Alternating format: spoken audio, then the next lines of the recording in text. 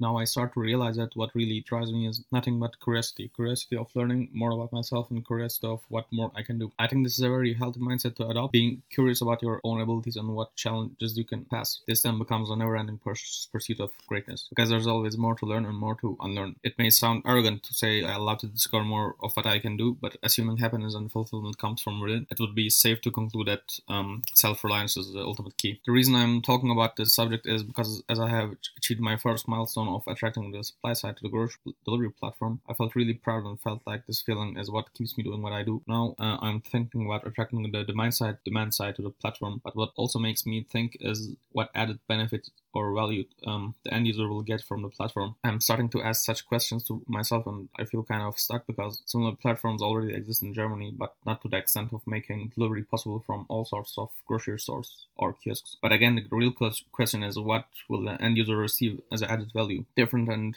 even better than the already existing platforms. The feeling of stuckness I feel from this is greatly offset by the satisfaction and fulfillment I feel from acting on behalf of my curiosity and fulfilling my desire of uncovering more of what I can do, uncovering more of what more is possible. But even if now, after doing lots of trials and errors and experimentations with the demand side and seeing that they would actually not care about this platform, I would not feel bad, because the learning that happens during the journey is what fulfills me the most. Of course, the result is also important, but it should definitely not be the compass. It's a natural consequence of successfully and consistently implemented actions over a longer period of time, on which we individuals have little control over. We have control over learning and doing the best we can, but not over making something happen just because we want to. This is stupid. This is why the key to a healthy mindset of maximum fulfillment comes from attaching that to things we have control over, such as curiosity, learning, and discovering, rather than things we have absolutely no control over, such as the end goal. The reason it's hard to do is mainly because of other people's opinions, since they generally care about the result and don't see the satisfaction you get from curiosity. A failed attempt to achieve a result will be a complete failure for them, while for you it could be nothing. It could be just a failed outcome alongside a whole range of learnings and discoveries. Once you are in your own head and don't care about other people's opinions, the failed